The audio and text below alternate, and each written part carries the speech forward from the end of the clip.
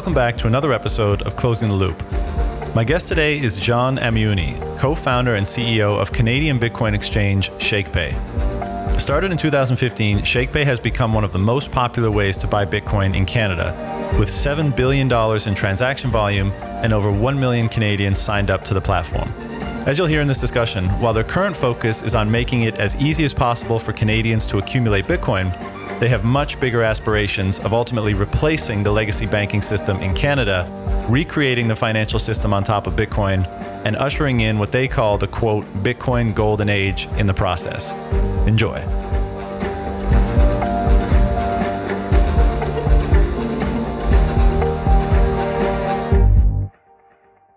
We're live. John, thank you for joining me for this discussion. We haven't sat down for a while. I think when we did one on my podcast, it was like 2019 maybe, or early 2020, something like that.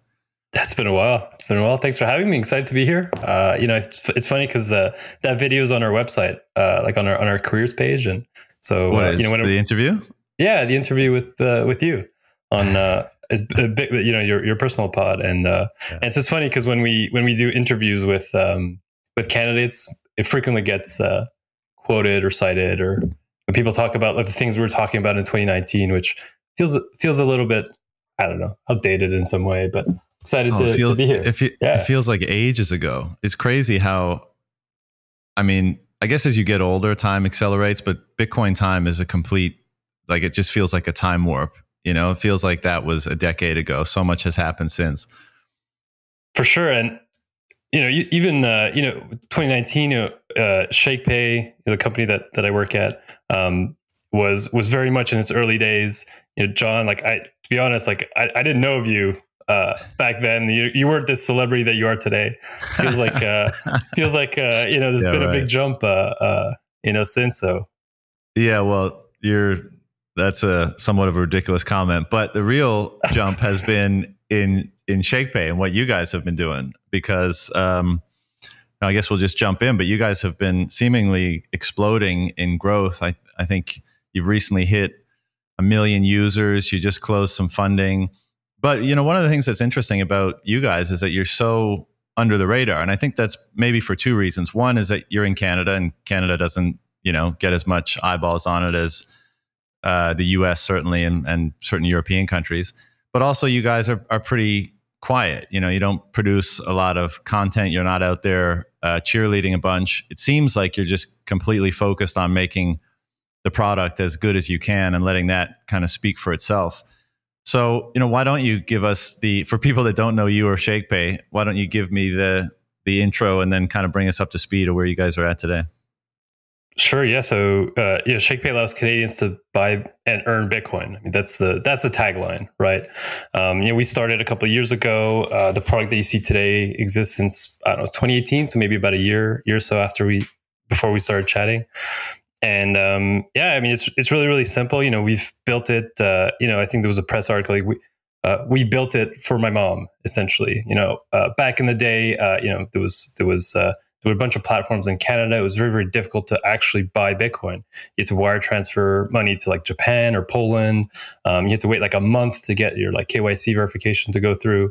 And I wanted to get my mom buying some Bitcoin. And so, we kind of built an app. It was super simple. Interac e-transfer is like the way that Canadians transact in Canada. It's I don't know, some way to like email money between banks in Canada. It's like a banking native feature that's been around for a while, and so Canadians are somewhat used to it, and we integrated directly into it, and so in just a couple of clicks, customers can just sign up, do the ID, and buy some Bitcoin. And I think it's like one of the fastest someone's gone from like sign up to like owning Bitcoin in a wallet they control on the blockchain through ShakePay was like less than 3 minutes.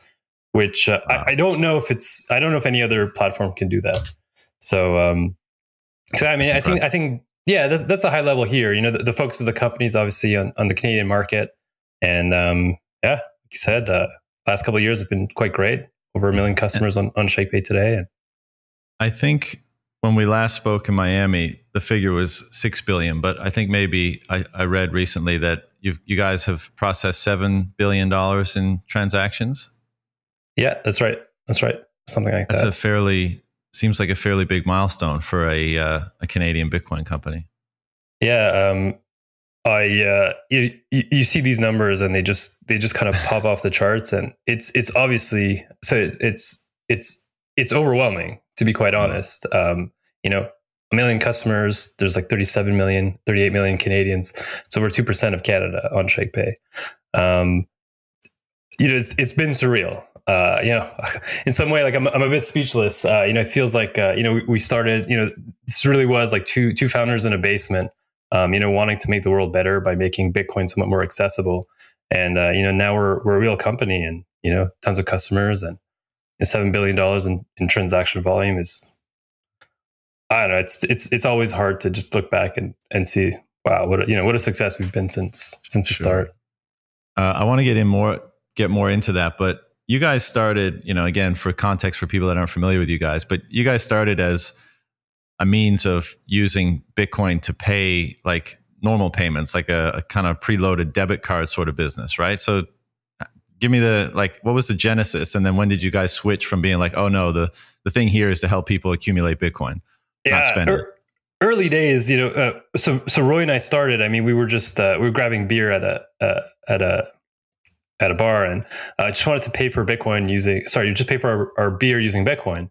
And so we go to the waitress and say, hey, you know, how do I pay using Bitcoin? She has no idea what we're talking. This is 2015, no idea what we're talking about. And you know, back then the story around the narrative around Bitcoin was, you know, internet money, right? It was less store value. It was more, you know, internet money. We want to send money to people, right? It was a very charitable cause, you know, tip jar, all that. And you wanted everyone to just have some Bitcoin. And so, yeah, back then, you know, we wanted to be these like digital nomads, right? I had some Bitcoin. I wanted to use it, you know, wherever I could go. And so that was kind of the story of ShakePay. Let's call it V1 ShakePay 2015.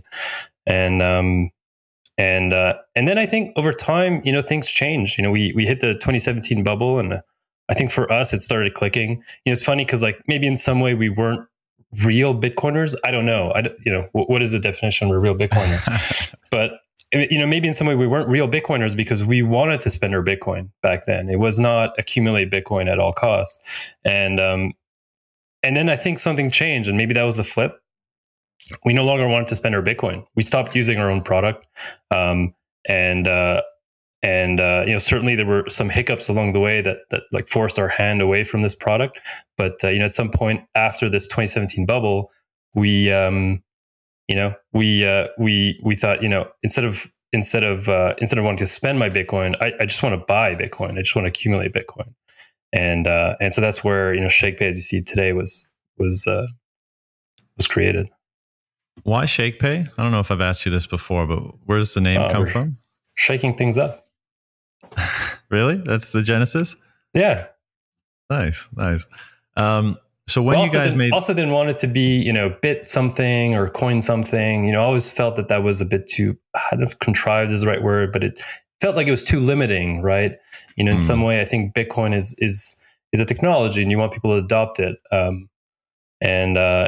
always worried that, you know, if it was like, you know, BitShake or whatever, it would be less of a, you know, it would be more catered to, you know, the early adopters as opposed to, you know, trying to bring ShakePay or Bitcoin mainstream. Yeah. Well, I wonder if that has, you know, because a lot of people, maybe it's probably starting to change now, or definitely is, but in the early days, a lot of people might have even been turned off by the prefix bit, you know, because people were scared of Bitcoin, or they thought it was for bad guys and stuff like that. So maybe that helped make ShakePay more accessible to a mainstream user earlier than some of the other services. Yeah, it's like ICO this or NFT that, right? You know, in these days, you know, it's maybe the more modern equivalent. So when you guys made the pivot to, you know, basically being an exchange, and I think, you know, it's funny because back in the day when new exchange products started, or let's say Bitcoin purchasing products started popping up, part of me was like, what's the point? Like, you already have all these exchanges. You have Kraken and Poloniex and Coinbase and all this stuff. And it's like, I thought that market was kind of wrapped up. But one, I mean, those places are, you know, I I don't think those are suitable for 99.9% of people because they're focused on like, active traders. And not only are they not suitable because most people are going to lose all their money by doing that, but it's just like it's confusing and it's complex and you don't know, are you supposed to make a limit order or this order? And it's just, it's not very user friendly for a mainstream audience. And then we've seen the emergence of exchanges that are far more simple, that basically have the thesis that you just articulated, which is we just want to make it easy for people to buy Bitcoin. So when you guys started, what did you expect to be the market for this product? Like how, what was the TAM that you guys were thinking about and, pitching, I guess, to yourselves? Because I don't think you raised money early on, did you? We raised money in 2017. So this is before the pivot.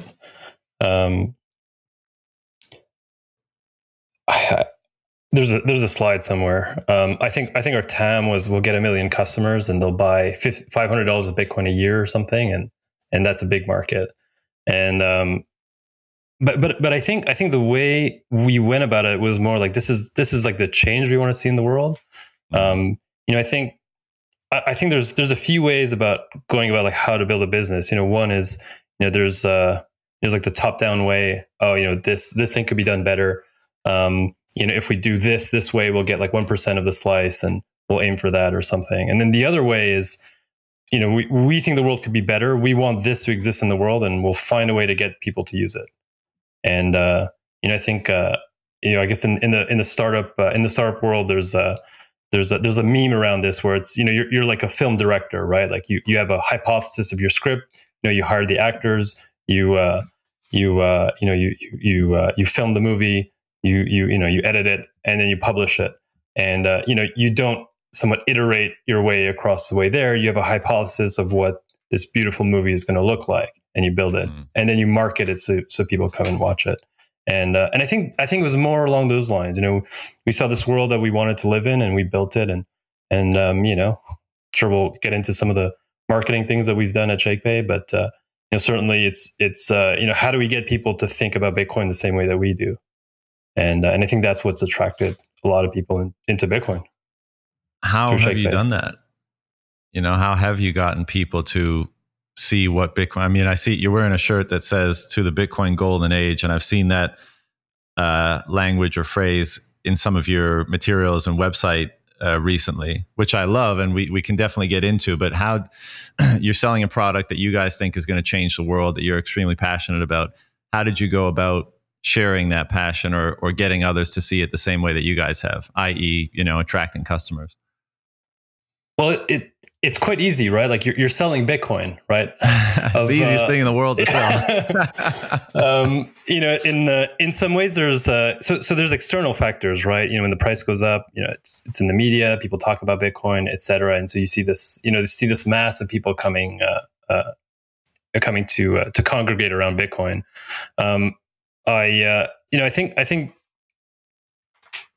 I think the other so what we had like our insight early on as to how to address that side of how we get customers was, okay, 2018 was the bear market. If we can get the people that are interested in Bitcoin during the bear market to like ShakePay, when the bull market comes, there are those weird people, right, that talk about Bitcoin at every family dinner.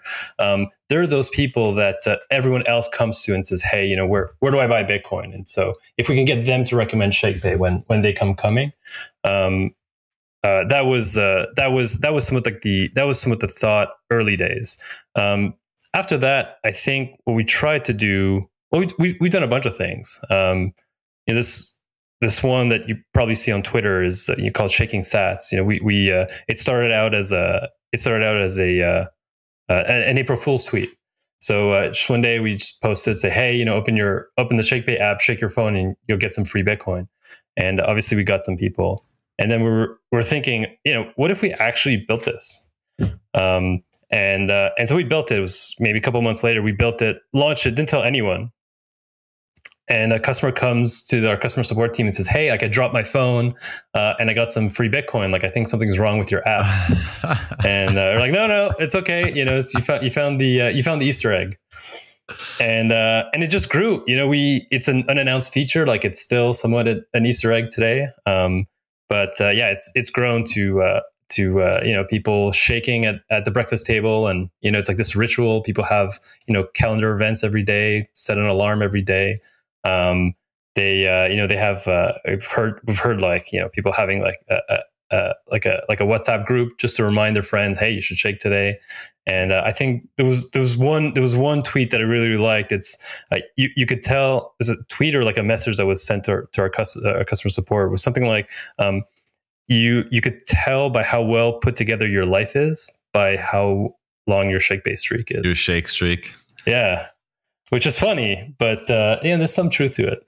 Yeah, it's absolutely brilliant. And as you're saying this, I find it serendipitous almost that feature or that gimmick, that Easter egg, had nothing to do with your naming of the company, but it just ended up being such a perfectly appropriate like marketing thing to do, given the namesake, but also given the product and that you're selling, which is Bitcoin. I mean, who's not going to be just overjoyed by the fact that they get to shake their phone and get some sats every day? I mean, it's like, I'm a perfect example. Like, and at this, I remember when I had a streak and I was getting 10,000 sats per shake, which is like early days, just mind blowing right now.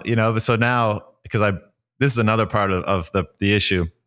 I've heard this a lot, and it was happening to me. I went hunting. The camping, the camping, and you break the streak, and you're like, it's devastating, right? Because you're used to getting like 1,000 plus sats per shake, and then you drop right back down to 100, and like, even though it's like, what's the difference, like a buck or $1.50 or whatever it is today, but it's just like it's sats, right? It's not, you're no longer thinking in dollars. Like, sure, you don't get $1 a day, big whoop.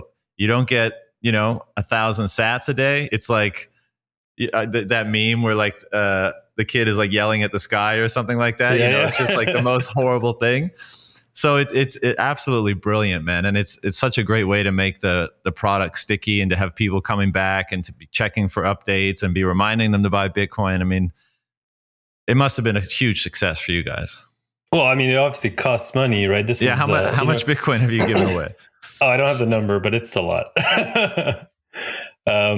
It's a lot. But it's funny because on the surface, like it feels like it's a cost, like what first order effect, like you're just giving people money to shake. There's no direct value for ShakePay, but it's these like second and third order effects that have gotten people to hey, you can get some free Bitcoin if you shake your phone. Oh, really? Yeah, it's on ShakePay, and you get that a lot. I think what's funny is that, and this is all in hindsight. I mean, there was. I don't know if we thought about this like going forward, but in some way, like shaking your phone and your streak is like a proof of work in some way, right? You cannot falsify the ShakePay streak. When you show that you're 700 days on a streak, respect. Yeah, respect. Totally.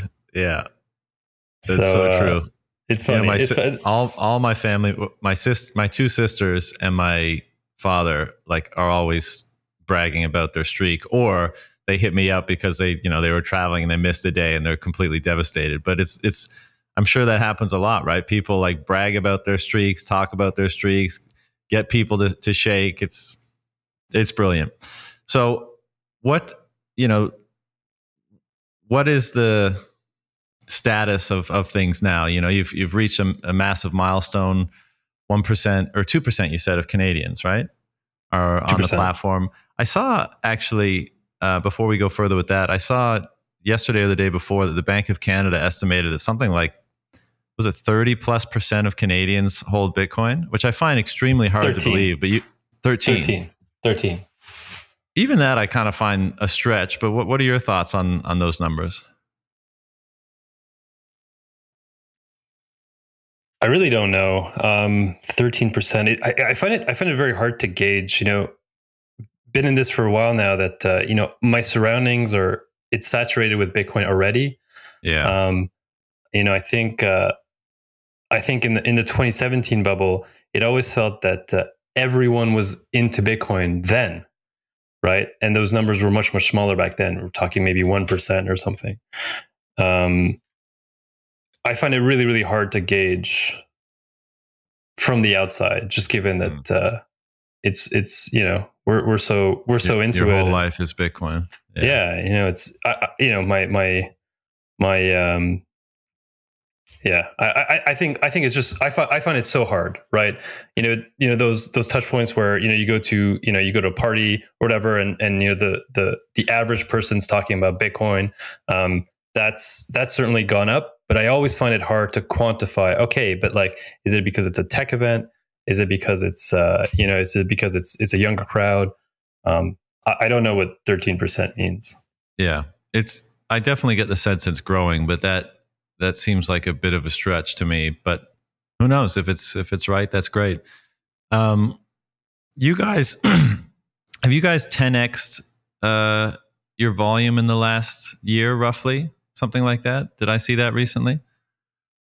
10x, yeah, should be about that. It's come down obviously since the price has come down, but 2021 versus 2020 was certainly a 10x.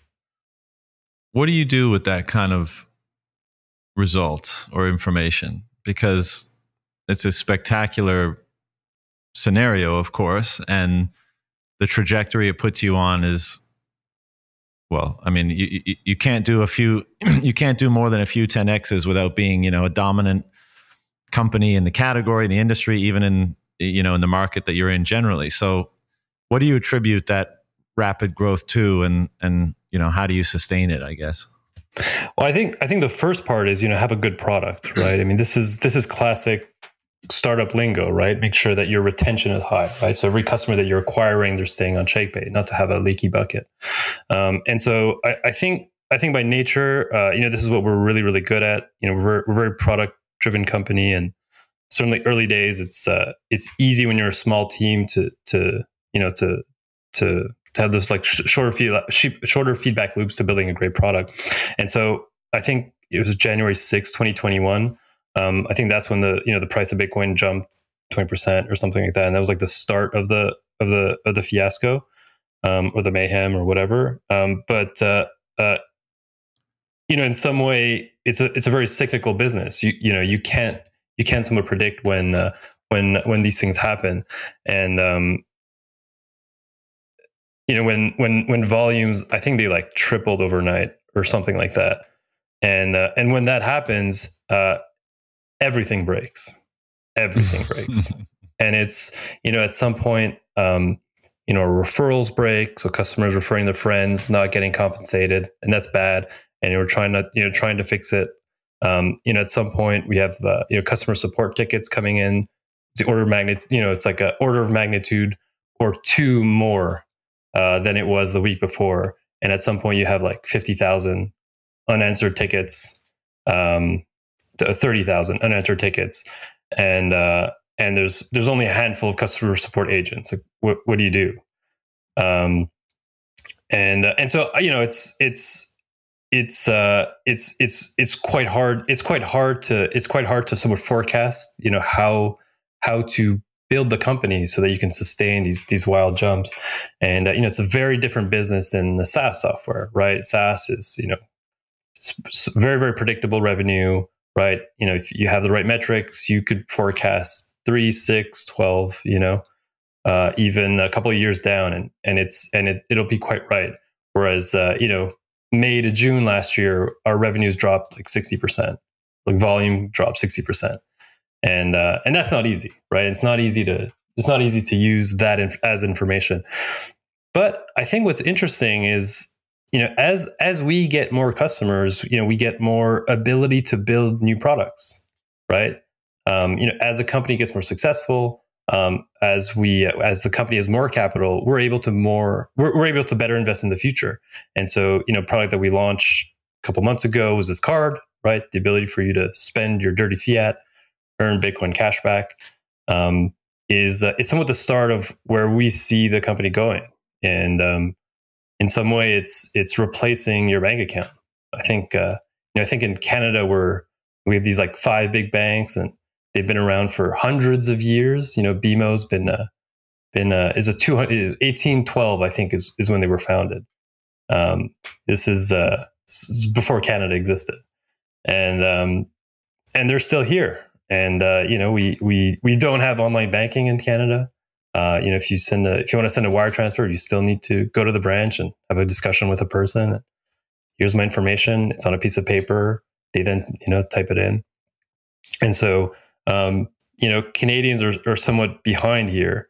And we're 20 years into the internet, and they still don't have 2FA. It's somewhat ridiculous. And so we see this as an opportunity to rebuild consumer financial services, but on top of Bitcoin, which means on top of the internet, right? And so that's what we're doing. And so with the card, the ability to spend, right? You no longer need a credit card, debit card with a bank. You earn the best cash back, not air miles. You earn Bitcoin, and so you'll start seeing more of that with ShakePay, just reducing your need for a traditional bank account, but instead having one built on Bitcoin. Yeah, I mean, from my perspective, that can't happen soon enough because, excuse me, as you said, financial services and banking in Canada is so god awful. I mean, you reference e-transfers, when we started. I mean, that's like the height of innovation in banking in Canada, and it's basically emailing your friends money still, and that's it was launched before the millennium. Yeah, and it's so basic. Hasn't changed. And I mean, and banking fees in Canada are crazy. If you want to close an account, you have to be there in person. You can't do it online. I mean, it's so archaic. And I was having this conversation with my dad the other day because we were both like, why can't we just use ShakePay as our primary bank? Because you can hold CAD balances, you can transfer CAD between ShakePay users. As you said, you have the card where you can spend, you get sats back, you shake, you buy Bitcoin. I mean, it's almost there. I don't, as far as I know, you can't receive like salary deposits and stuff like that to ShakePay. So you need a bank account for that, and then you can send money to ShakePay. But I think a lot of people are clamoring for that because the pieces are seemingly starting to come together where ShakePay will be able to replace like a traditional Canadian bank account, but have all the functionality that you actually want. And just as a final piece on that, like when you guys, prior to launching the card, one of my sisters and my dad were like super enthusiastic about it, right? Because they wanted to get sats back on their purchases. And so they were part of these groups that were just sending that, I think it was $5 back and forth, to your sats tag or shake tag. So that you could bump yourself up the line. And they were always sending me like, their status in the line and all this kind of stuff. And it was brilliant for two reasons. One, again, making the app sticky and getting people excited about it. But also it made it very clear to a lot of people how easy it was to send Canadian dollars to one another, because people in Canada are not accustomed to it being so easy to send money back and forth when you can just put in their shake tag and send them $5 or $100 or whatever you want. I think it was like for a lot of people an epiphany, like, wow, this is way better than my traditional banking experience. So I think you guys kind of got, a twofer on that one where you got people excited about the card, but you also got people to realize that this can be more than just buying Bitcoin. Yeah, that was the idea. So we had P2P since the beginning, and it never really took off. And when we launched the card, we're thinking, oh, how do we build a wait list, right? Wait lists out there, it's generally put in your email address, share this link, and you get bumped up.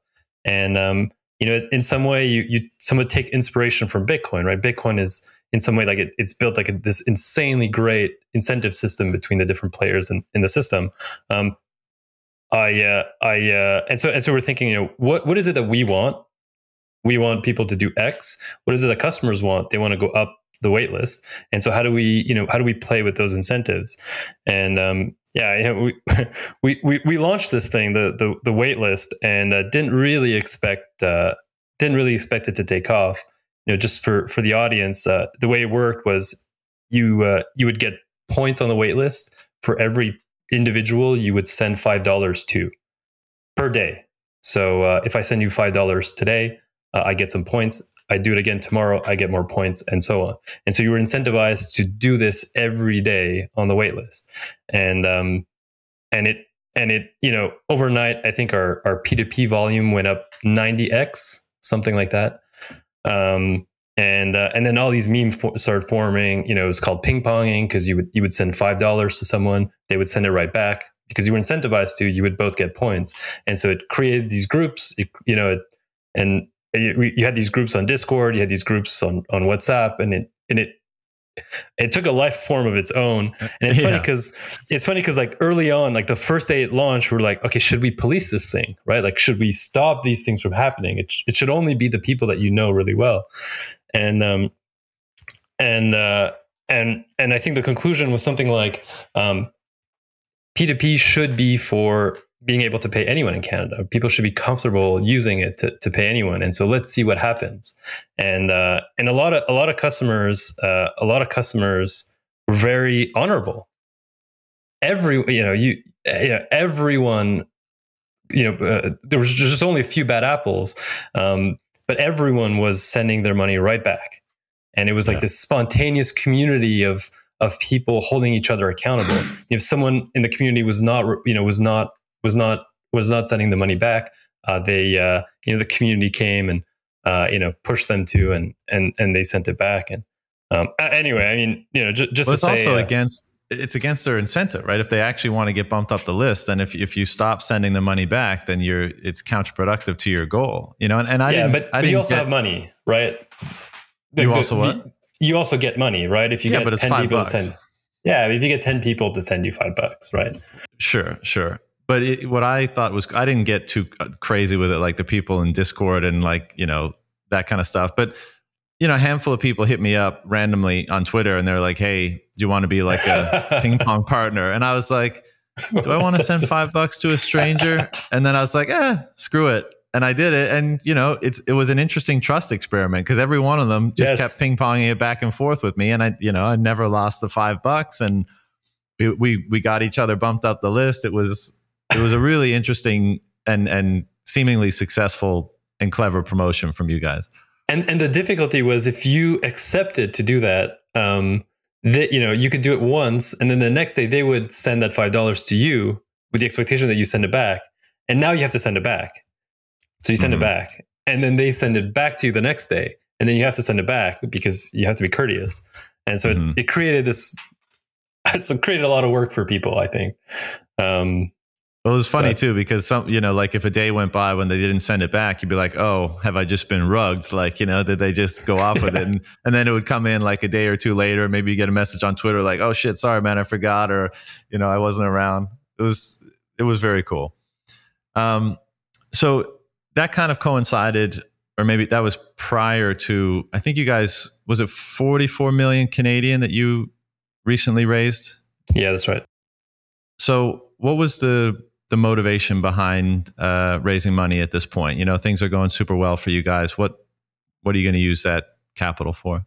Yeah, I mean, high level, last year, 2021 was a phenomenal year for the company. We'd been profitable for a couple of years now, and the company's never been in a better position. And so, we're thinking to ourselves, can we really make a dent in the universe? Like, is this I guess, at some point in any like founder's journey is, are you asking yourself, where do you want to take this company? And I think last year was that time, and we're starting to answer that question. The company hadn't raised tremendous amount of capital, and for the amount that we had raised and the success that we had achieved, in some way it was a phenomenal result for everyone involved. And so, we could have stopped there and life would have been great. But the idea was, I'm not ready to stop. I see the problem. I see, the benefit that we can give to the world by building great products. And we want to go all the way. And so, this is where we somewhat clarified our mission, ushering in the Bitcoin golden age, what we really wanted to do, and use that to go out and raise some capital and be able to compete with the big five, with the big banks, and truly replace them. And I think, because we're a financial product, like it really is important to be well capitalized. It really is important to be able to take big risks in how you build product. And raising money allows you to do that. It allows you to go faster. It allows you to take those bigger risks on product, and Yeah, and it allows us to really go for it, right? It allows us to, I think, increase the probability of actually ushering in this Bitcoin golden age. And we will break into that in a few moments. But my impression is that the raise probably wasn't difficult for you guys, but it's always difficult. It's always difficult. Yeah, it's always difficult. In terms of getting the commitments or just the time to put it all together? Just the work you have to put in. Last Miami, what's it called? Conference. The conference in 2021. Yeah. So when we were staying together, I was full in fundraising. That was when I started, and so I was a bit less present. Yeah, I was a bit less present. Like I wasn't at all the conference events, and somewhat distracted away, and it takes a lot of time. I think it was from May till early September, the whole process, and I think the company was doing great, and so we were able to go out and set the terms and be very specific about what we wanted. Matt, who joined our board and led the round with QED, he's an ex-operator. He previously built a fintech company, and so like he's done it before, right? I didn't want just a VC to put in some money. I wanted someone who could help bring us to the next level. And so, very, very picky about who and what we wanted. And, certainly didn't need to raise capital, but, if we had exactly what we wanted, we would. And that was it. So yeah, I mean, that's kind of been the timeline. It's hard. It's never easy. Right. I don't know if you oh, good. Go ahead. I was just going to say, oh, now I lost it. You lost it. Yeah. I don't know if you remember this, but we were standing outside the conference hall at the 2021 conference, and it was me, you, and Greg Foss.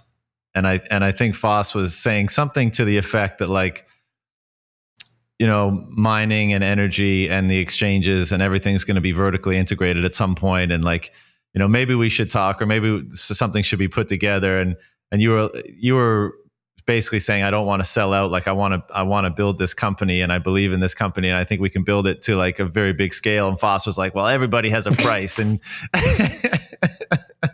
and you were like, no, I basically don't have a price. I'm staying with this to build out what I think it can be. And I don't know do you remember that conversation? I do. Yeah, I do. Yeah. I think it was the first time I met Greg in person.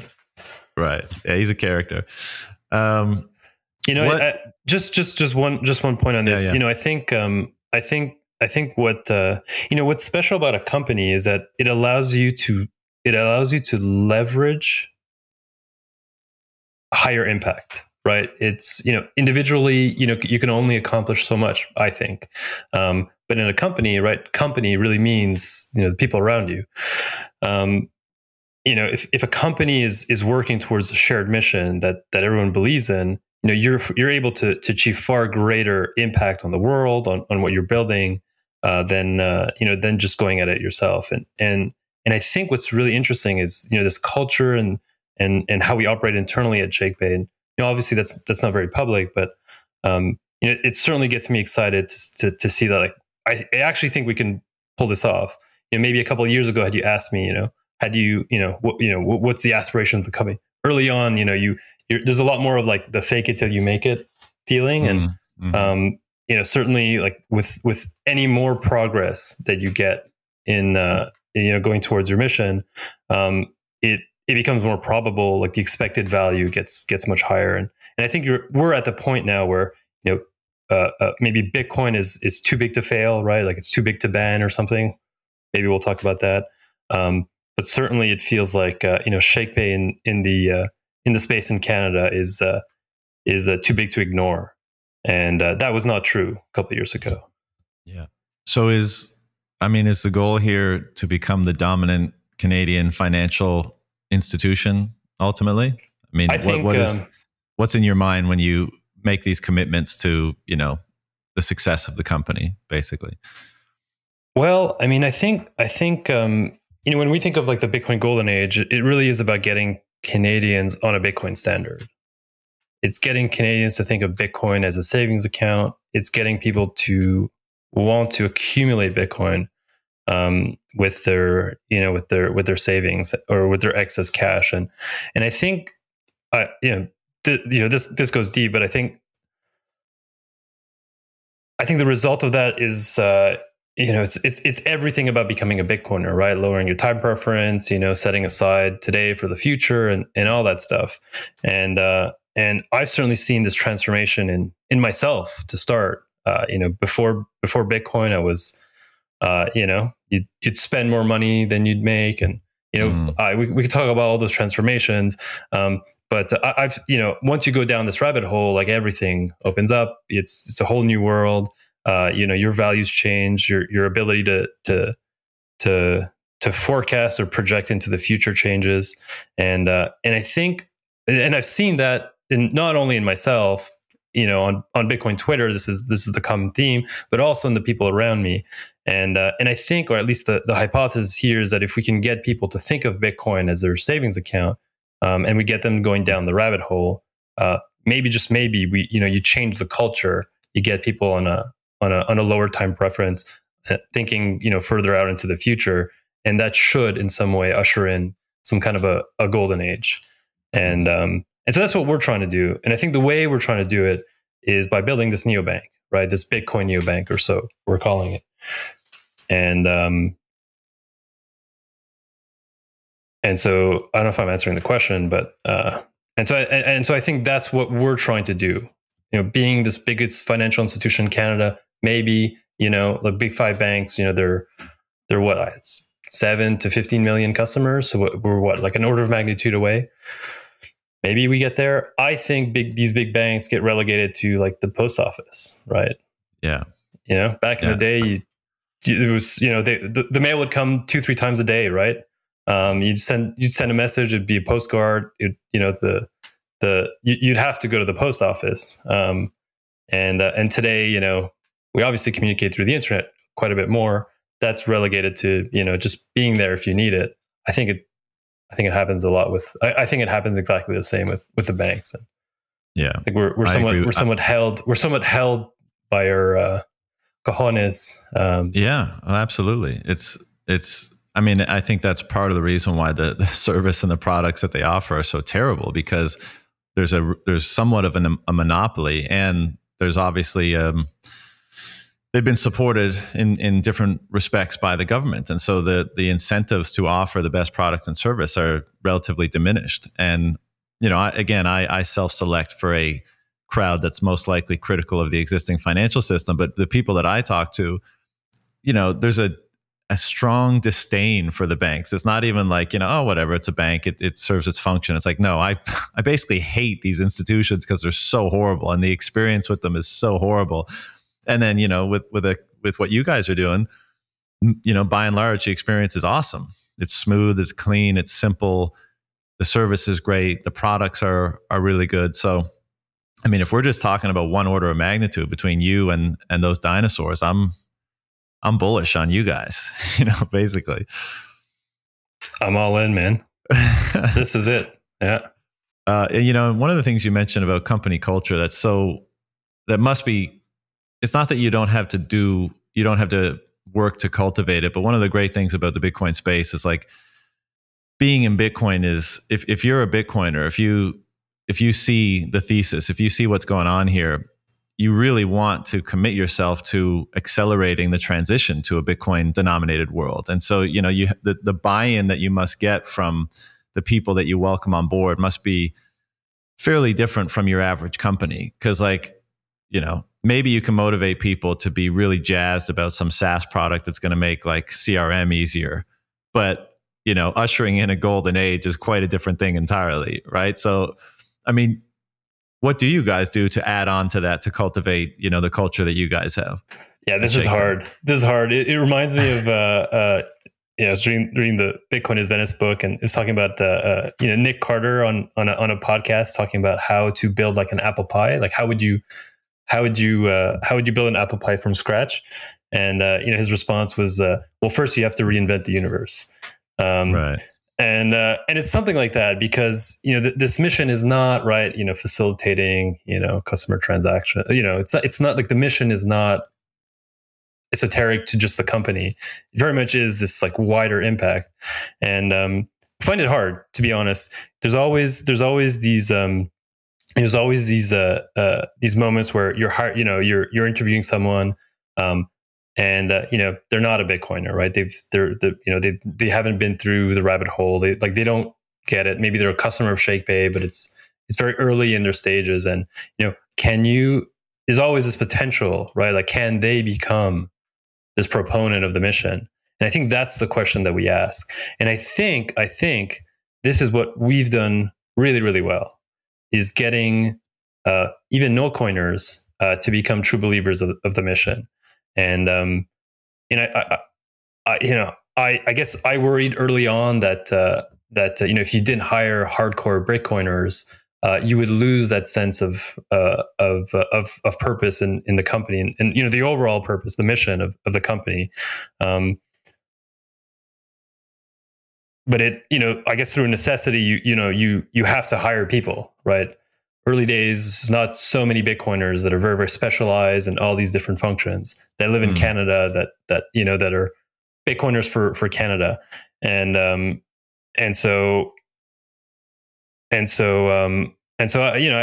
think over time, in some way, like at ShakePay, living or working at ShakePay has this effect on you. It gets you closer and closer down the rabbit hole, right? Maybe in some way there's how much of a Bitcoiner are you? It's a scale, and we're just getting people closer and closer, and I think that's good. No, go. You go. I think that's interesting because also what we're trying to do is not just that internally, right? Like we're trying to do that externally to Canada, right? If anything, ShakePay is a way to get Canadians on a Bitcoin standard, but it's also a way to get Canadians down the rabbit hole to understand and believe in the mission, right? The company's mission has to be echoed outside, and so maybe that's part of the skill that we've learned how to do internally that we do that we do externally also, and maybe that's why there's so much benefit to it. One of the things that I've been talking about lately is the early Bitcoin adopters were very much ideologically aligned or very much interested in monetary history or economics or this libertarianism, ANCAP, cypherpunk. Those were the super low-hanging fruit. But I think as this moves further into mainstream culture, and of course as the raison d'etre of Bitcoin becomes more apparent in a fiat system that is perhaps reaching its apex, inflation is off the charts and things are kind of unraveling, then Bitcoin's thesis becomes more obvious to people. But I really think that the thing that brings in the next 7 billion or 7.5 billion or whatever the number is, however many Bitcoiners there are in the world today, I think it is that not necessarily the technical or economic thesis. It's being a part of a culture that is more hopeful, more healthy, more optimistic, more productive, more well balanced. Like all these different, we're going to dig into some of them, but you referred to like the changes that occur individually as you go down the Bitcoin rabbit hole, and you start, and generally speaking, they're quite positive, right? Maybe it's you take a different approach to your health, or maybe it's you take a different approach to the relationships in your life, or your spirituality even, or all these different things that you start to see a little bit differently and then start to slowly upgrade. And whether it's a company culture or even a broader like counterculture that seems to be emerging, I think a lot of people are just going to start looking at it and be like, I want that over there. Yeah, that looks a lot more, I want to be a part of that more than like the nihilistic, depressed, hopeless, anxiety, ridden culture that pervades like the Twitter sphere or the dominant culture in the world today. Like I want something that's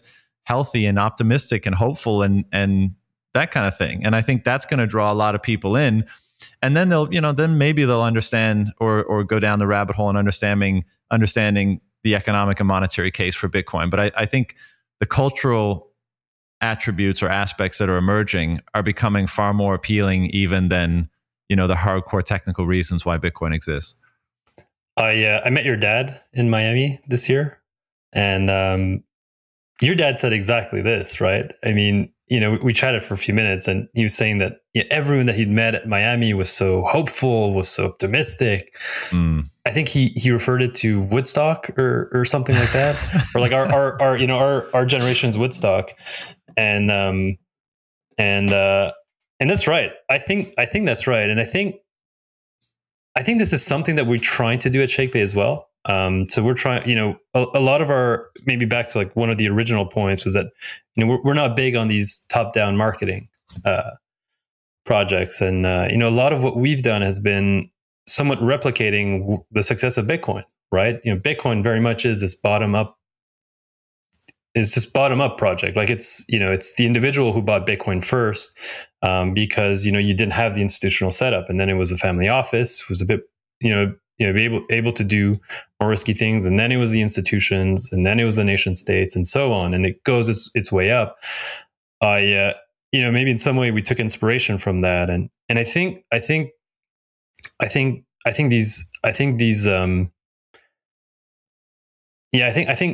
looking at the world through who do I aspire to? This is where maybe spirituality comes in. Who do I aspire to be more like? And like you said, you see these people that are much more, they're much happier, much more optimistic. Maybe that's the way to get closer to that. I do wonder how that does flip, right? And it's gradually then suddenly or something. But how is it? Does it happen virtually? Does it happen through does it happen? I don't think it happens top down, right? I don't think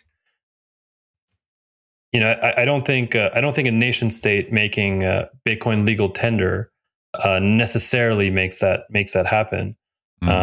So yeah, I'm curious to hear how you think about it. Yeah, I mean, I think Bitcoin is an individual revolution, and I agree. Like just by changing the legal tender laws, you're not gonna alter people's behavior that much. I mean, I think I actually think the best method is to just deregulate money and let the market and individuals in that market determine what they want to use, and don't put additional penalties on different forms of money. But I think the culture generally, and this is part of the golden age thesis, will be operating with more pristine price and value signals. And this will, among other things, allow people to make better decisions based on more truthful information. And I think that's going to foster better outcomes, generally speaking. But, I agree. I think the answer to the question is, well, what happened with you and I and, all the other, what we would call now hardcore Bitcoiners? And I think what happened is you see this thing and there's an attribute of it that's interesting to you, that's compelling, that solves a problem that you had in your mind that existed.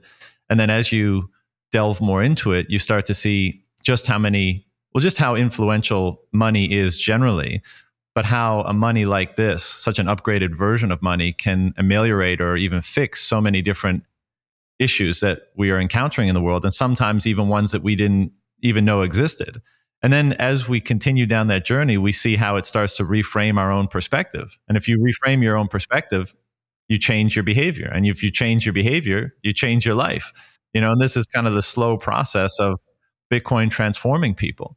And so I think that's the only way. Because as you say, I mean, it can't be top down. If it's top down, it's some sort of like... It's lost its purpose. Yeah. Exactly. And we're back to fiat, by telling people how to behave and what choices to make. So I think it necessarily has to, as this culture grows and as the thesis around Bitcoin grows and there's more touch points for it and there's different voices espousing different benefits of it, it'll appeal to a broader and broader and broader variety of people. And they'll start their own journey of understanding it, and they'll start their own journey of change and transformation.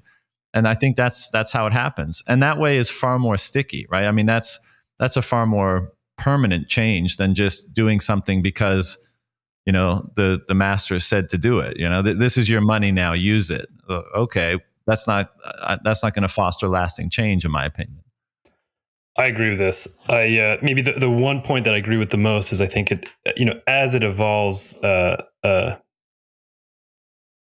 discourse evolves too. The people that provide to the discourse change too. And when I started, it was Andreas, but that was how we got orange pilled, was just watching every YouTube video of Andreas, reading the books, and now there's yourself. I mean, how many people do you orange pill? Do you have like this metric in your mind, like, oh, because of my work, this many people are now better off, and I'm sure, I guess you don't, but I'm sure that metric is much, much higher than I think you think it is, because this is I think the way. Yeah, I mean, I think this is the way that people get down the rabbit hole. It's hearing people speak about it. There's always like a different insight, a different way to convey that message that if it was just one person, if it was just the leader talking about Bitcoin, you wouldn't quite get. And it's the development of those metaphors, of the memes, right? It's basically it's like meme warfare, right? Can we create the sticky enough memes that are true enough that it gets people to just, oh, that's interesting. And and I think educators in the space do a phenomenal job of it, including yourself. So thank you. Keep I appreciate that. But one of the interesting things about Bitcoin is, of course, people try to make memes and try to spread the good word, as it were. But so much of this is inspired. Like what Bitcoin represents is inspiring people, and is even like a lot of these memes, a lot of the writing that comes out of this space. I mean, you could almost make the argument that like it's revelation is too strong a term, but like this is bubbling up within people, and they're like, I just need to express it in some way. I mean, as you said, I mean, back in the day, it was like Andreas and a few other people, and now like, so many people are writing articles and books about Bitcoin, and they're generating memes, or they're starting podcasts, and for no other reason that like these epiphanies are emerging in their mind, and they just need to like clarify them or crystallize them in some form, whether it be writing or spoken word or whatever, almost for themselves. And then they're finding like, oh, like other people appreciate when it's structured in this way, and it brings more clarity or understanding to what is perhaps an endless rabbit hole. So there's like the available space for more and more ways of interpreting this and different perspectives on it, might be endless, because this thing is so consequential in so many different realms. And it's so fascinating to me that like, and I hear it all the time, because if you have a reasonable size, well, if you've been engaged in the work that I've been engaged in, like people hit you up on Twitter all the time. They're like, hey man, I just wrote this article about X about Bitcoin. Can you have a look and tell me what you think? And it's always just amazing that people are just inspired by this thing to do it, not for the financial reward, not for notoriety, not for any of that. It's just like, I need to express this somehow. And so, I mean, how do you stop something like that that's inspiring people to that degree? I don't know. It's uncensorable and unstoppable. Speaking of, even though we've basically just said that the political the political solution or political support for Bitcoin is ultimately not, not the primary objective. In Canada right now, there's a candidate in Pierre Poilievre who seems like he's probably going to be the leader of the Conservative Party. And he's been very vocal recently in support of Bitcoin. Now, I think he uses the term crypto to not maybe alienate people in that industry in Canada, because it's, there's still a broader crypto industry. But what are your thoughts on what he's been saying and the responses he's been getting, and, the fact that a politician has emerged in Canada that has a chance to be even prime minister who's supportive of Bitcoin? I'm actually fascinated. A year ago, or even 6 months ago, December, we're talking internally at the company about, how do we, what happens if we don't get to what are the things that can go wrong to not get us to this Bitcoin golden age? And we're talking about like there's no political benefit to talking about Bitcoin. There's no politician in Canada talking about Bitcoin. You have it in the US, but you don't have it in Canada.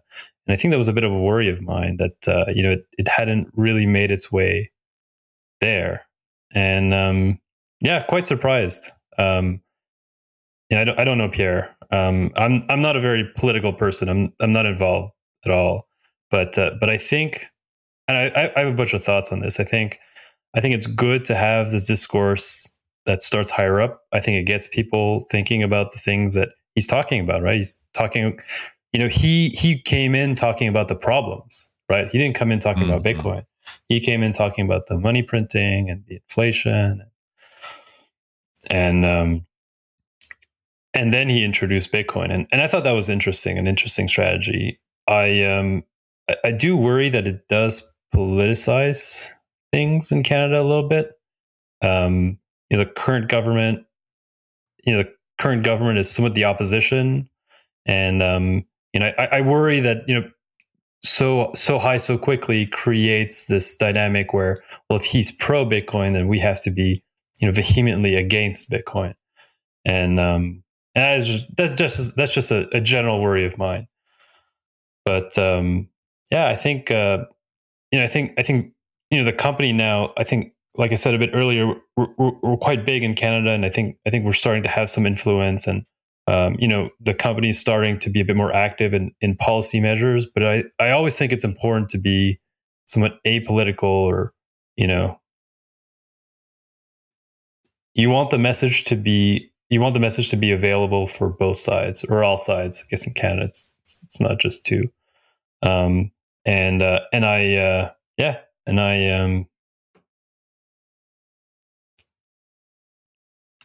don't know if we'll ever get top-down acceptance for Bitcoin in Canada, but I certainly think it would be interesting if there was some progress there. Yeah, I hear what you're saying. And, some people might not like this, but Bitcoin was developed to be basically a non-sovereign, non-state money. So it shouldn't be reliant on favorable regulations and policies for its existence or its success. And I don't think it is. But obviously, in the world we live in today, favorable regulations can accelerate its adoption or make it easier. It doesn't impede. Yeah. I quite like the Trojan horse approach, right? Like I think this is somewhat how we think of it, in that,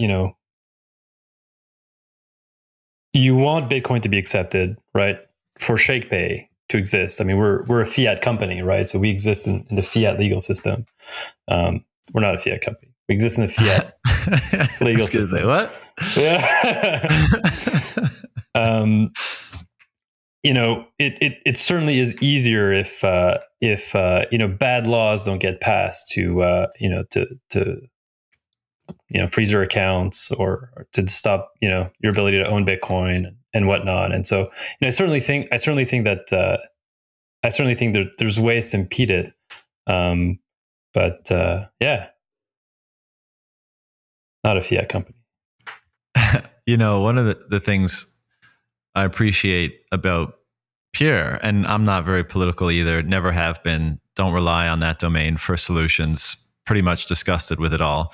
But one of the things I appreciate about Pierre is, one, as you said, I mean, he spent a lot of time drilling down on the problem for the last few years about inflation and money printing in the Bank of Canada, et cetera. But even still, like, let's assume that Bank of Canada number is correct and 13% of Canadians own Bitcoin. It's still very risky. And I think that was proven in the leadership debates, which I did watch in Canada recently, because Pierre, the thing I appreciate about him is that I think he says what he believes to be right and true. And that's so refreshing, because most politicians don't do that. They're always playing the game of like, oh, well, what should I stay away from? What should I say and not say so that I don't, aggravate the wrong group of people and diminish my chances? I feel like if he believes it to be true, he says it. And obviously there's a cost to that. And one of the costs was when he said that in the debates and in his rhetoric leading up to them, every other one of the candidates, attempted to attack him for it. And then, of course, the CBC, the government propaganda arm, which he's been critical of as well, in their, I thought, I'm not surprised by this at this point, but in their recap, like the intro to the recap of the conservative leadership debates, they gave a little clip of every single person in the 20 second lead up to the actual 5-minute news story on it. And the clip that they used from every single candidate was criticizing Pierre about his stance on Bitcoin. So they're very clearly anti-Pierre for a number of reasons. But all that to say, I appreciate the courage it takes to say something that he knows there's a lot of misunderstanding around, and that a lot of people don't understand what Bitcoin is and why it exists and how it can help resolve some of the issues that most countries are facing. But he says it because I think he believes it to be true and he wants to bring more attention to it. So again, I don't hold my breath for political solutions to any of this stuff, but it's better than the alternative in Canada, which would be, well, actually, maybe I should ask you this. What is the regulatory environment like for Bitcoin in Canada? Like, have things been getting worse or better in recent years? Just on the Pierre point, well, that skipped my mind. So, on the regulatory front, well, I think there's confusion around Bitcoin and crypto, right? I think it's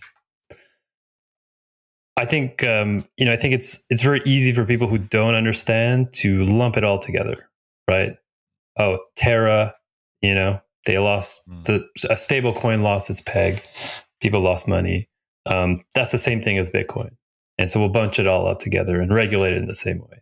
And so I think that's my general worry about Bitcoin in the space, is that it advocates for Bitcoin in the same context as crypto. It's easy to lump them together. And I think that's the higher level. Maybe just on the like lower level operational side, obviously on our side, and the company is regulated, and I don't think much has changed in the last bit. But so it's not been more difficult for you to operate as a Bitcoin company. Like things are pretty. We have a big legal team. Practice. We have a big compliance team. This is kind of par for the course, but right. I don't know that it's difficult. Maybe certainly for a company like ShakePay, if you want to start a company today, I think it would be much harder. So I think it does act as barriers to entry. Companies like ShakePay are regulated in multiple ways, right? Money service business, like at the FinTrack and at the FinTrack level. On the security side, there's some regulatory scrutiny there, and we're in that process of becoming registered. But I think for a company that's starting from scratch today, I think it's much harder, given that not just on the compliance side, but also because there's only 5 banks. Like, how do I get a bank to be able to offer a service like ShakePay and receive customer deposits and customer money and whatnot? So I don't think this is ideal. I think the regulatory world that we live in today very much benefits the bigger companies that are able to operate in this kind of space. And that means either you've raised a lot of money, or you already have track record, or you're a big bank effectively, right? And it makes it easier for the incumbents. And I'm not a proponent of that. I think you should have more competition. I think ShakePay should have more competition. I do worry that Canada in some way might fall behind in that regard. What do you make of the competition in Canada? In your industry, there's a number of exchanges and players and stuff like that. What are your thoughts? I think a lot of them do things differently. Maybe you could attribute them closer to what you were saying, in that some of them have tons of currencies, fancy trading products, and what they're trying to build is something more akin to maybe a stock market, a trading app, or something like that. Yeah, and maybe for ShakePay, when I look at the competition, you have that on one side, right? The ability to trade crypto, and then on the other side, you have the challenger banks, right? The neobanks that are building like a nicer user experience just on top of the fiat rails, and there's a few in Canada now, and that's great. But I think ShakePay somewhat stands alone in its way of wanting to rebuild banking or banking like features, but on top of Bitcoin. And I think that's this like middle ground where it's we're not this trading platform. We're not going to add the next crypto. We're not gonna build fancy charts. But we're also on the internet. We're also on Bitcoin, and we're using Bitcoin as this base and trying to get Canadians to adopt Bitcoin. And so, yeah, maybe just on that landscape, I think that's how I look at the competition in Canada.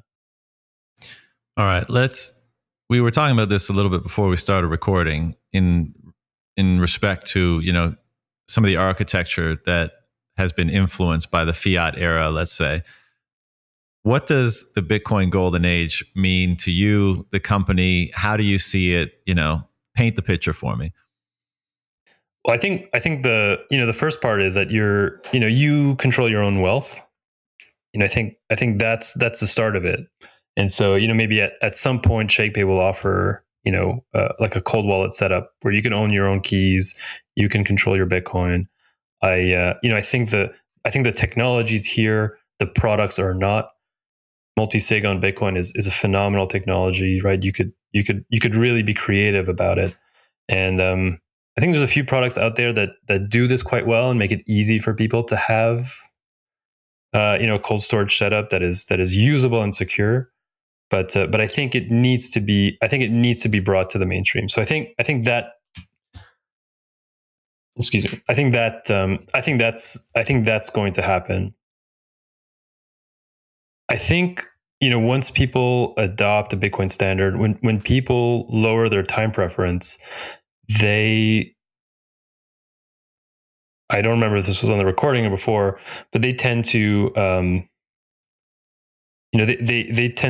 they tend to build for things that are more than just themselves, right? I'm not just building the road because I'm paid to build the road. I'm building this cathedral because maybe in 100 years or so, someone will figure out how to build a dome on top. Right. This is the dome in Florence. They wanted to build the biggest cathedral possible, and the dome lying on top was never designed. Was designed only 100 years later. They somewhat build these cathedrals not knowing or not being able to see the end result. And I find that fascinating, because how many things you start today that you will never see complete and work all your life towards. And I think it's interesting because you could think about it in financial terms, right? If you look at the interest rate that you get in a savings account versus the inflation rate, right? It's negative, right? And so in some way, you're incentivized to destroy capital and not accumulate it. You're incentivized to borrow, not to save. And I think when you enter a golden age, maybe before the golden age, if you adopt a Bitcoin, say if you're an early adopter, that flips for you, right? And that's maybe where you gain the most benefit.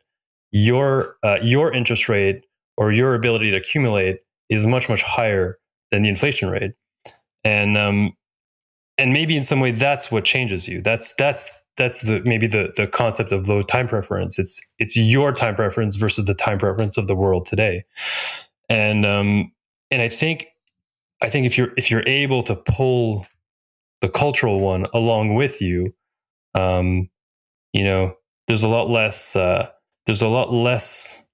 top. I don't know. There's a lot less top down. There's a lot more bottom up. You live in cities, you live in citadels, you love thy neighbor. You know, you care about the streets that you live in.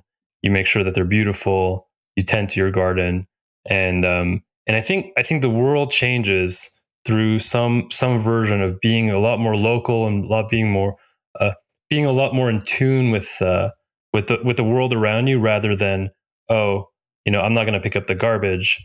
The garbage man is going to come, and I'm delegating that away. Oh, there's a homeless person on the street. I'm not going to help shelter him because we have services for that.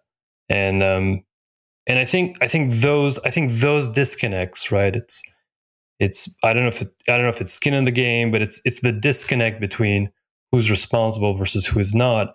And in some way, it's I'm giving less to charity because I'm already giving away half my paycheck to the government.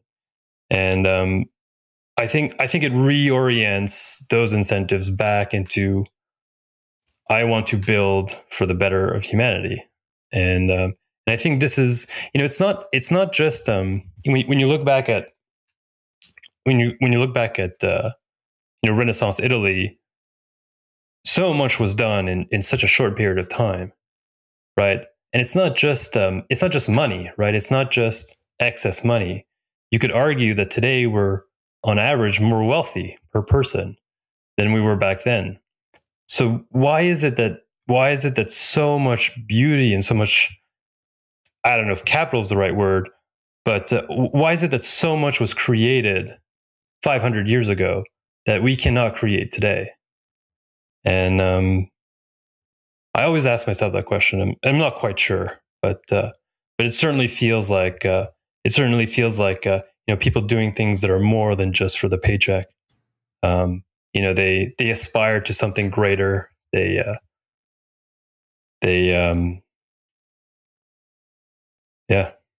Well, it begs the question. You said potentially people are wealthier today, but it does beg the question, like, well, what do you mean by wealth? If you mean that we have more modern or technologically inspired conveniences, then sure, is life more easy to make materially comfortable? Probably. But is that wealth? Is that what we mean by wealth? I think different periods in our history in different parts of the world can be characterized by, like, how much meaning is action imbued with, and what kind of representation does that take in the culture? And you might say in certain times and places, you could say, well, relatively little meaning. And as a result, the culture was quite bland and not very dynamic and not much beauty and that kind of stuff. And maybe we're partially in one of those right now. In other places, you could say, wow, the behavior and actions taken by people was, highly imbued with meaning. And that was reflected in the beauty and the behavior and the aesthetics and the fashion and all that kind of stuff. And, the 21 million Bitcoin question is, what imbues behavior with such meaning? Why are there periods where there's a relative deficiency of it, and why are there periods where there's a relative abundance of it? And, Bitcoiners, the forthcoming statement Bitcoiners will nod their head and be like, yeah, of course, obviously. And people who are no coiners will think won't know where I'm coming from. But it really seems to be the case that Bitcoin is imbuing the lives of people that understand it with far greater meaning. And I think part of the reason why we see all the memes and all the writing and all the podcasts and all that kind of stuff is kind of like individual efforts, and we observe them or engage in them collectively to understand why that is, what's going on there. And as you referred to, like, I think the actions that it inspires is a lower time preference, is a greater responsibility for one's own life and their environment. And this manifests in taking care of yourself better and in making yourself more available to help your neighbor, for example. But the question is like, where is that inspiration ultimately coming from? And I often talk about and reflect on the principles that I think are most represented in Bitcoin being truth and irrefutable, immutable truth, and how that truth leads to access to freedom and sovereignty for people in a manner that perhaps has never been available before. And that seems to be inspiring a lot of these changes in behavior. And I'm sure there's far more to it than that. But the punchline is that, in reference to the tagline that you guys have been using in the Bitcoin Golden Age, what does it look like when people's behavior is more imbued with meaning as a result of this underlying system of value storage and transfer to far understate Bitcoin's function? What does it look like when that meaning is amplified more so than it's ever been in the past, inclusive of the Renaissance era? And notwithstanding, there's the chronology of human civilization and culture has an influence on why things emerge when they do. And it's not just the money, let's say, but I think it's far more the money than a lot of people previously realized or gave credit to. And so if that is the case, I mean, it's almost hard to imagine the degree of improvement from our current state that will take place when we're on a different base layer and when people's lives seem to be increasingly imbued with meaning. Like we were joking earlier about the memes, right? And how Bitcoin is just inspiring them. It's not even like people are trying to pitch Bitcoin to people. It's just like they can't help themselves. They gotta do these memes. And like, I don't see a huge difference, and this might sound extremely absurd to people, but I don't see a huge difference between like a silly meme and a beautiful Renaissance cathedral, for example. Like, I think there's a similar motivation behind the two. The cathedral is, far more advanced, and perhaps there's far greater clarity around the meaning that's motivating the behavior. And, it becomes a devotional exercise almost, and you want to transmute that meaning into beauty in the world. And that's awesome. And I think just by virtue of the fact that Bitcoin is still so young and novel and new, and the way in which it's upgrading people's perspective and imbuing their lives with meaning is in such early days that it's taking a very rudimentary form right now.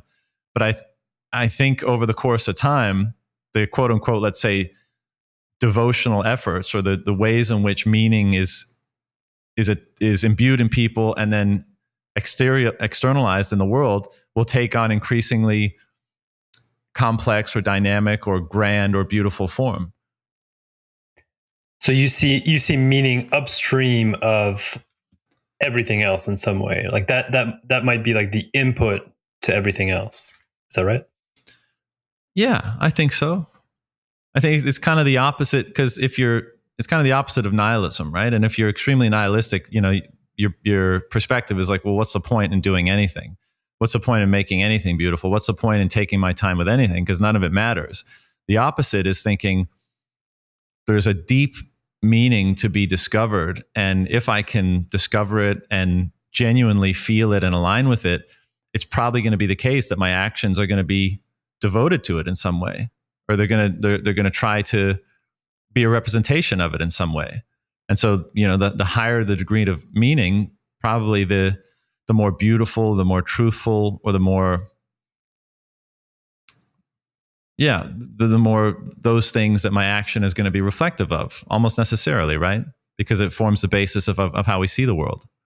And how do you see people change? Kind of the term is like level of meaning, or how much meaning in the world that they feel. How do you see people change that? How have you seen people change that?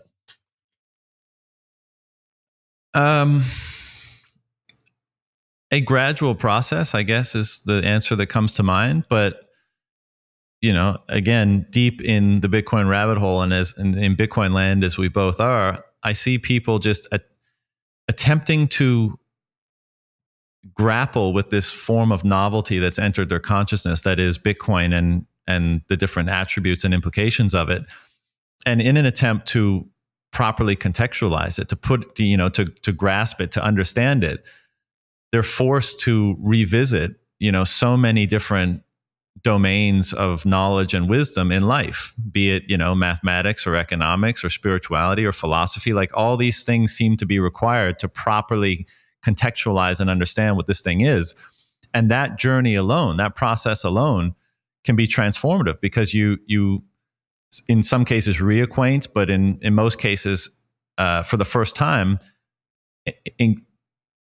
encounter certain ideas that through contemplation can be quite transformative. And so meaning is a process of discovery, I guess, right? You encounter information, wisdom, insight, epiphany, data in the world, and then you try to filter it through your own existing, knowledge and perceptual filter.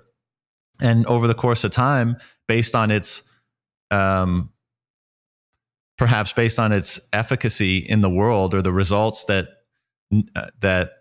the circumstances that result from integrating these things into your perspective, they end up being positive or good. And as a result, you pursue them even more. You pursue a greater understanding of them, and then you integrate them even more. And that seems to be the process of change that takes place.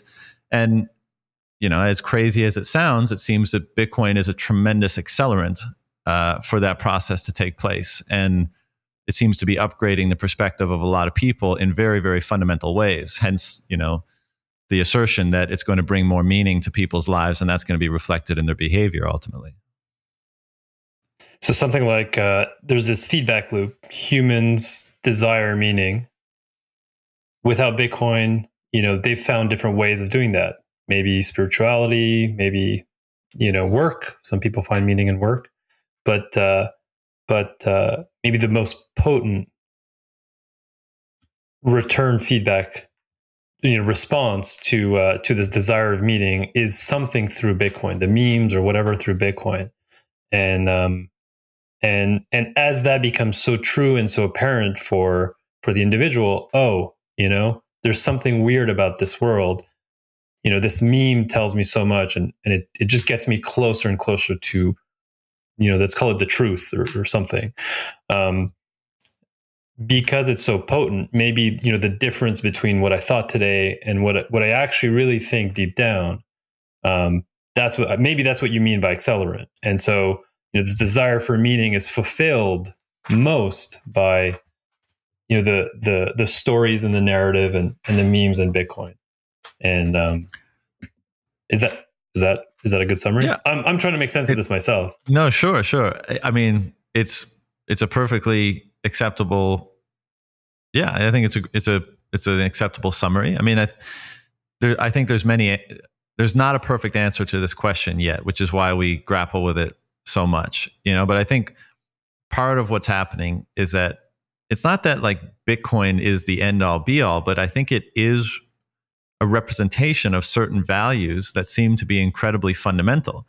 And by virtue of the form that they take in Bitcoin, they allow you to interact with the world on a more truthful basis. And so you, for lack of a better term, perhaps you upgrade your perception with greater clarity. This system and the ideals or principles that it represents allows you to just kind of interface with the world in a more truthful manner.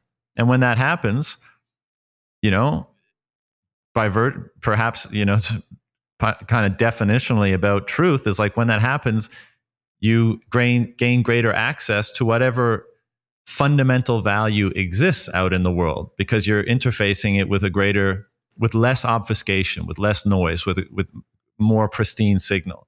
And if there is any kind of fundamental great value in the world, then perhaps it allows you to perceive it more clearly. And of course, this is, I think, part of the reason why people revisit religion and spirituality often seems to be an emerging trend in Bitcoiners, is because it kind of makes you confront the question, is there a fundamental value in the world? Is everything just relativistic and subjective? Or does absolute value, for example, exist? And what does it look like? And how does it influence us? And where is it to be found? And how should I integrate it? And how do I see it more clearly? And these are all like some of the most consequential questions that human consciousness can ask. And it seems to be the case that the Bitcoin rabbit hole leads you to them. And here we are, fumbling around them, trying to gain greater clarity on them. And I mean, this is not something that you need to comment on if you don't want to, but I know this has at least been partially the case for you as well, right? So maybe the question is better, how has this process unfolded in your own mind and like in your own thinking? Yeah, I mean, certainly has pushed me to ask like the bigger questions in life. I think you hinted at that. What are we here for? What are we doing? What is meaning, right? In some way, you ask yourself, why is YOLO a meme today? Where in the Bible, you're somewhat supposed to live forever. Everything that you do is supposed to live on into eternity. And there's very, very deep discrepancy here, right? And I'm not as I'm not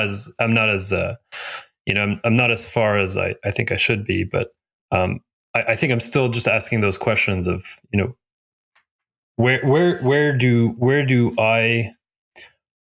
I pull morality? What is I think this is where I think Jordan Peterson and Sam Harris a couple of years back had quite a bit of discussion about this stuff, and what is true, right? What is true? What is true? And there's true in science, and there's true in this pragmatic sense of helping you live longer or helping you live better. And so I don't know. I don't have the answers, but it feels like these questions have not been asked, I guess, in my generation very often, but it feels like it had a while back. Religion is what millenniums. Since we've started, as old as civilization, yeah. Right? There's and we've been debating about this kind of stuff. I mean, it's not to say that we're smarter today. We're not smarter today. We're just as smart today. These discussions have been going on for a while now, and it feels like we had more answers before than we do today. And maybe that's facing the truth in ways that maybe we don't today. I guess I'm getting very abstract, but it's kind of inevitable down at this depth of the rabbit hole. So don't feel bad about it. But I agree. And this is part of this is the odd aspect of this phenomenon, right? You come for number go up, you come for separating money and state, and you wind up, at the most fundamental questions regarding truth and value and freedom and, how we should be understanding these things. And I agree with you. I do think that the way that language and culture evolves equips us better to gain greater clarity around these things over time. And the example I often use is, a caveman, painting therianthropic figures on a wall or outlining his hand is like this beginning of this feedback between how we refer to ourselves via by creating ideas and conceptions and symbols in the exterior world, and then how there's that feedback loop that we use that to increasingly complexify our ability to represent at all. And so I do think that as we move forward with culture and with language and music and art and all these things, we become more equipped to understand the deeper questions. But it doesn't happen by default. Like we can. The tools are there, right? The tools are there. Are increasingly there. Yep. And we move off course. And to your point, I think at a minimum in those prior periods where these discussions were more robust and the average person was more interested in them, I think there was at a minimum more humility.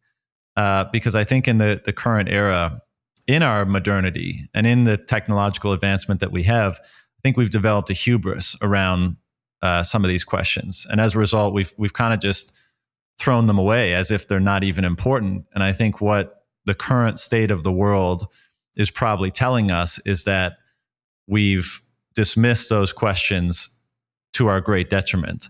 And I think the reason why a lot of us are starting to reconverge on them is because we realize that there's a great benefit to continue to try to understand them better and a great risk at not doing so. And, if Bitcoin isn't somehow part of bringing these conversations around meaning and value and truth and freedom back into greater consciousness and awareness such that we can refine them better, then great. Maybe we don't even need to know why it's happening, but just the fact that it's inspiring it in some way is good, probably. Yeah, it's like asking the question, what is Bitcoin? What is Bitcoin?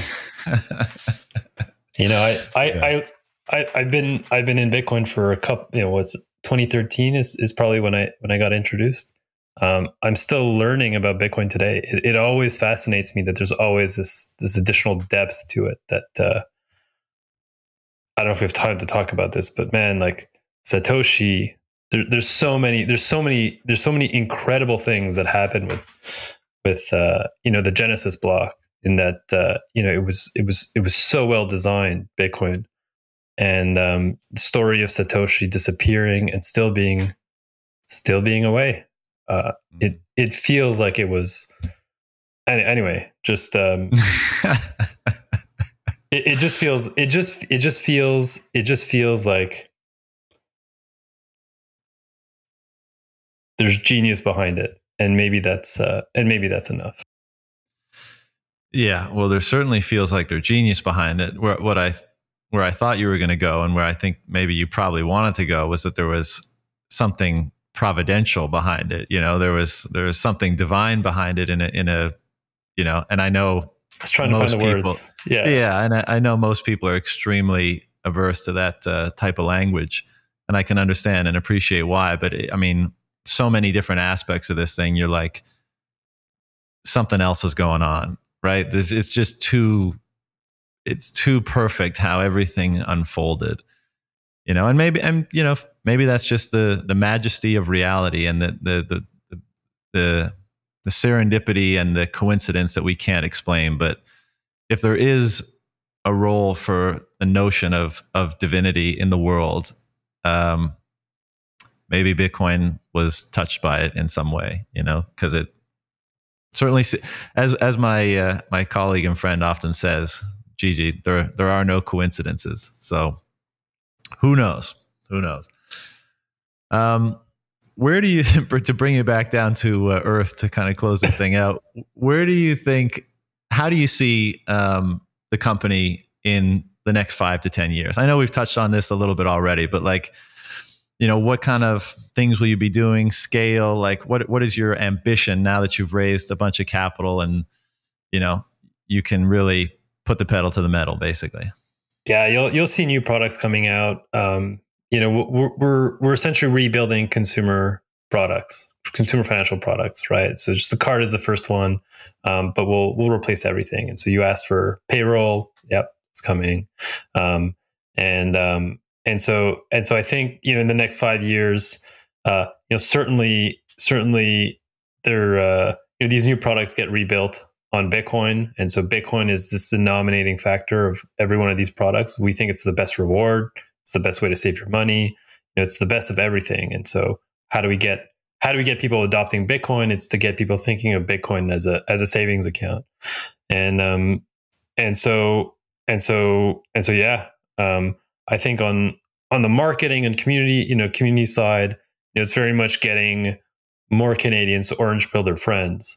So I don't know if you saw this, but in Shaking Sats now, there's like some we have this thing called Secret Sats, which is just like extension of Shaking Sats that allows you to perform tasks and earn some extra Bitcoin.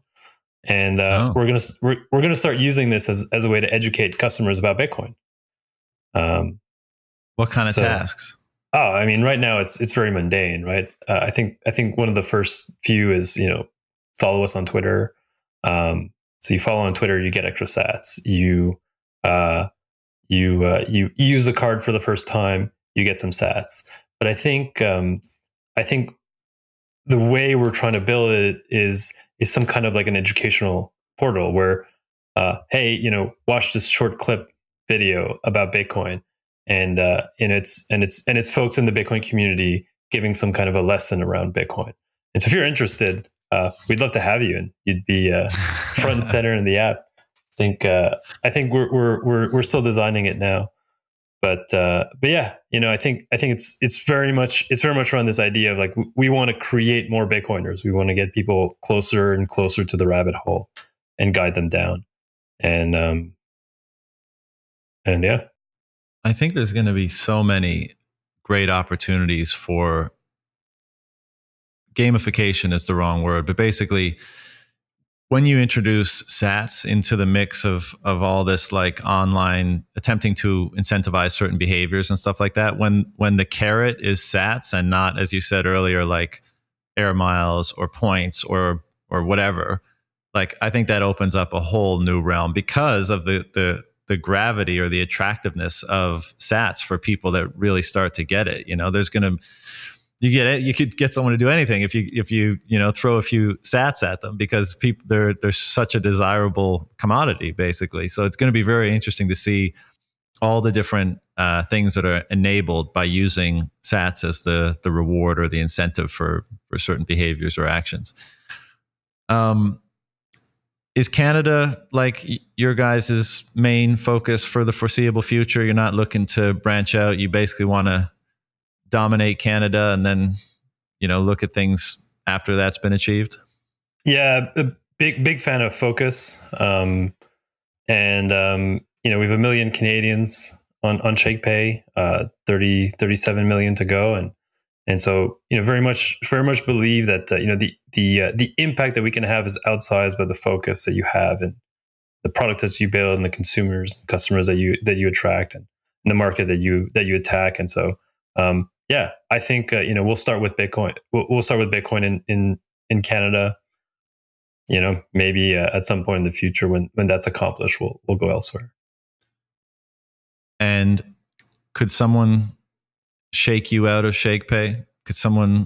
Could a Greg Foss come along and put together a consortium and buy you guys out? Or as we were talking about building the cathedral that you may never get to, live under or pray under, are you in this for forever, basically? Yeah, I think this will be my life's work. Very much believe in, I very much believe in focus, and even on the side, I wouldn't even know what else to do.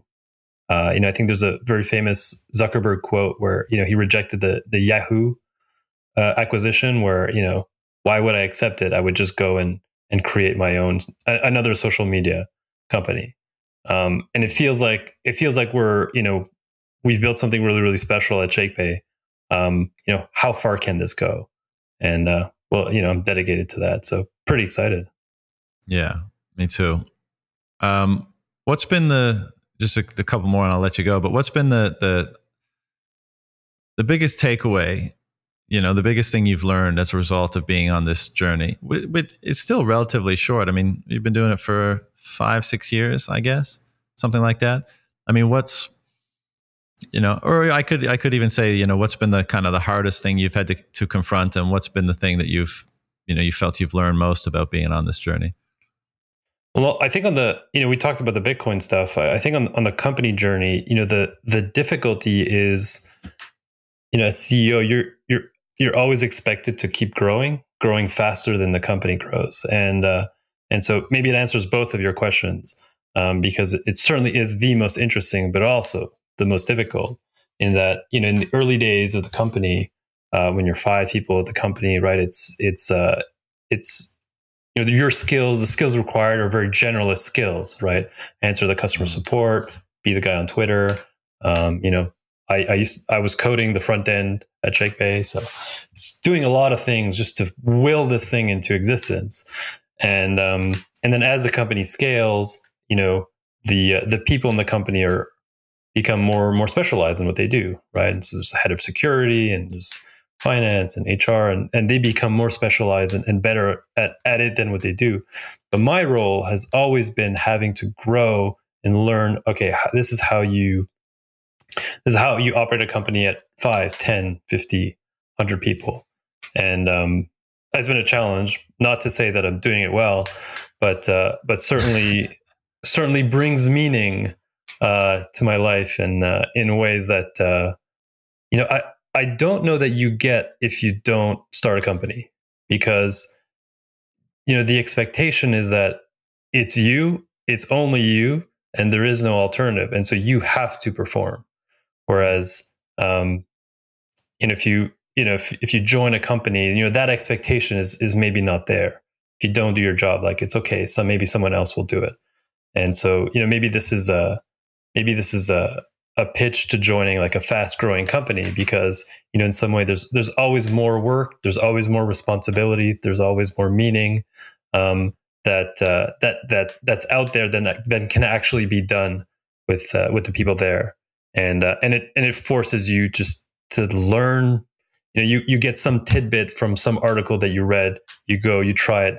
Is it true? Is it not? If it's true, great. You've added that to your arsenal, and it's just this iterative process of leveling yourself up. So I find that incredibly difficult, but incredibly meaningful. I can imagine. I hate to ask kind of like a Tim Ferriss-y sort of question, but given that kind of high pressure, high stakes scenario where you're forced to evolve into greater and greater responsibility or capabilities in different regards, have you done any things in particular to help foster your ability to do so, like routines, practices, anything that helps you step into those roles more easily, assume that responsibility? The routine, I mean, the routines come in handy, right? You want the great ones. I try to sleep well. I work out. I eat meat. I've been a Bitcoin carnivore for almost 5 years now. Oh wow! Yeah, it's been a while, and I think it's like all these inputs into it's like asking the question like what do I need to do to be at peak performance all the time, and you find the things that work for you. I tried a bunch of things, heavy on meditation, Vipassana meditation at some point. But I think you kind of find the things that work, and then you just never stop. You don't let go. Those are the things that, if you get right, everything else works well. Yeah. Well, man, I'm sure we could continue this for hours and go into even weirder aspects of the rabbit hole. But for the sake of people listening, and I'm sure you have many things on your plate today, we'll shut it down.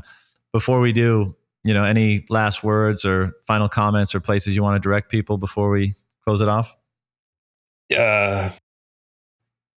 Maybe help.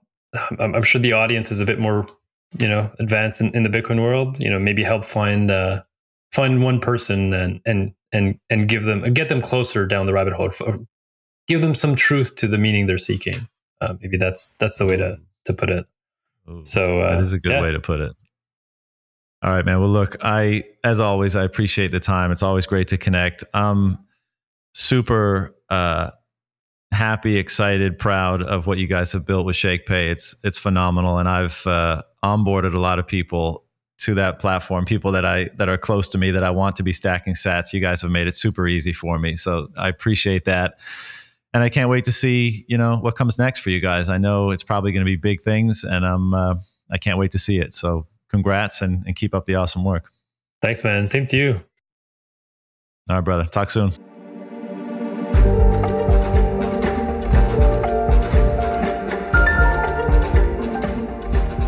I hope you guys enjoyed this discussion with Jean. It's incredible to see how quickly they've been growing, as well as how committed he and the team are to getting as many Canadians as possible onto a Bitcoin standard. If you'd like to hear more from Jean, follow him on Twitter at AIOUY and visit shakepay.com to learn more about the awesome work he and the team have been doing. Thanks for tuning in to another episode of Closing the Loop, and we'll see you next time.